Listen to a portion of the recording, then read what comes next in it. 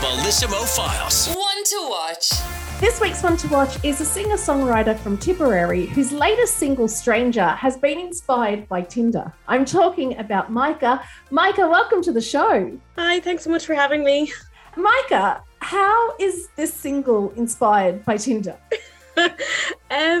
Actually, it's around this time last year I went on Tinder. I kind of gave up for a while and I went back on, and you know when you're trying to like meet somebody and then you're looking for red flags, and I learned from previous relationships what I do and don't want. Yeah. And eventually I kind of matched with somebody who I really liked. The song, I just had this melody in my head, and it's literally off the back of finding him while going through Tinder and trying to find the right person, and being like, I wonder, is he going to be it? That said, he is my boyfriend now, so it looks like it kind of worked out. So it all worked out. Oh, I love the happy ending. This isn't your first single. You've had other music out, and I love that it's been picked up not just by Irish radio stations, but you've had your music played in radio stations in the US, Europe, and Australia. How and what is that feeling like? Like, how do you even get notified? Actually, the radio DJs would contact me going, hey, I love this track, can you send this to me in a file? And I'm like, okay. And I don't know where it's coming from. And then all of a sudden I get tagged. Like when I got tagged for Kiss FM in Portugal, I was like, how the hell did I get over there? You know? And that is huge. I find that a lot of my stuff gets picked up in the Netherlands and Germany. They seem to really like this stuff. In New York, I used to intermittently live between here and New York for a while. So, you know, you'd kind of pass it on thinking, sure, look, we'll give it a shot. But it got picked up, and I think Stranger was in the top 5 or something for indie in the New York State or something like that. So that was fantastic. That's incredible. So does that inspire you now to not only start gigging in Ireland, but to try gigging around the world? Yeah, I actually think as a result of this, so Stranger is followed up by another one called Shatterproof in fall, and another one, so there'll be the full EP. And my aim is basically to do live gigs around Dublin with the Originals, because I gig anyway. But then I'm hoping to aim for the UK and a few other locations, because I just really want to tour. Like that's my dream. Like, it's a fantastic way of seeing the world. I get to sing my songs. I mean, I'm just happy to perform and sing. Like, I'm delighted with it. So I do think I'm probably going to aim. A few people have actually told me, PR and directors and stuff that I've worked with regarding the music video, have all said, look, you should probably aim stateside. I'm thinking that's kind of a nice compliment that they think at least that. So yeah. Hopefully anyway. While the world was shut down and you couldn't play gigs around the world, you decided to try your hand at TV. Tell me about The Last Singer Standing. What was that experience like? My friend who I work with in film, like I would help out with film production.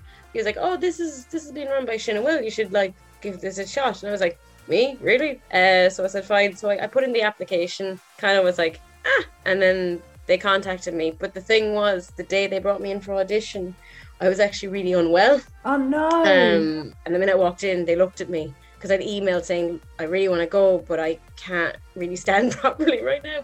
They're like, get her a chair, sit her down. So that's what happened. And then they were like, because I got up and I still sang away, and regardless of slightly feeling very unwell at the time, they liked it, and then they called me and asked me to go on.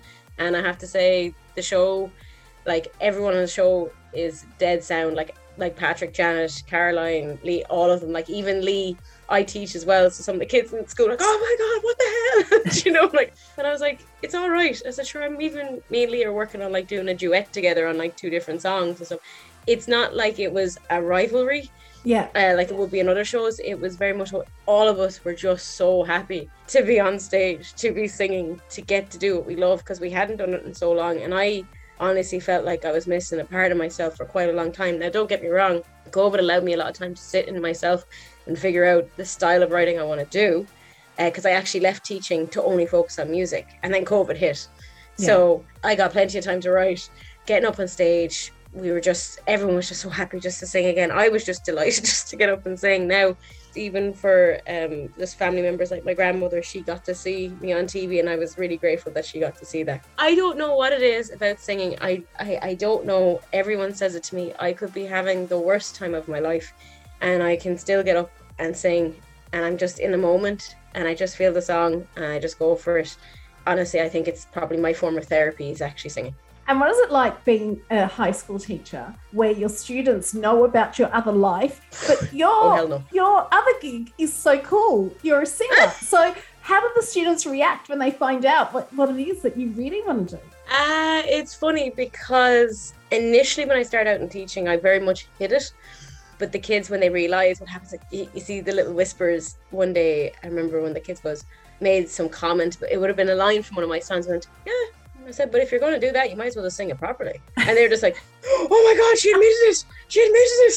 You know? And they're like, Miss, is that actually your name? And I'm just like, it's my middle name, actually. But yeah, one of my classes, particularly this year, they were like, when Stranger came out, Miss, I'm doing a TikTok dance to that. But most of them were, I think they were happy about it. I think when they find that out, even I found a lot of kids ask me for voice lessons, or they inquire where they can get them off me.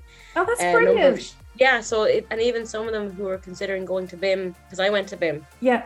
And pursuing music, and they'd ask for advice and stuff, and they'd come and talk to me about it and ask, oh, if we're going to get gigs, how do we go about it? And if they're interested in it, they know they can come and ask me about it. And I like that. And apparently there's a TikTok, I know a TikTok dance came off my song, which was Hello. So I know that apparently there might be one coming from some of my kids. And I said, look, I'm totally fine with them doing it. I don't mind. I used to try to hide it an awful lot. And then I realized it's part of who I am. Yeah. And like, if I'm teaching them in class to be authentic and be who they are and have confidence in who they are as a person, it's kind of hypocritical for me to hide that side of me as well. I'm thrilled that you're not hiding that part of you anymore. If people want to find out more about your music, what you're up to in 2022, when you're playing those gigs, give us all your social handles. Okay, so my official website is Micah, Micah.ie, and basically it links to everything. So my Instagram is Micah MC1, because Micah was gone. And then on Facebook, it's Micah Music IRL. And then on TikTok, it's literally Micah Music again. There's lots happening for you right now, Micah. I am thrilled for you. I'm not going to let you go, though, without introducing your single. Will you do that for us? So this is Micah with my new single, Stranger, on the Bellissimo Files. 3, 2, 1, let's go! It's the Bellissimo Files. The Bellissimo Files. On Spin.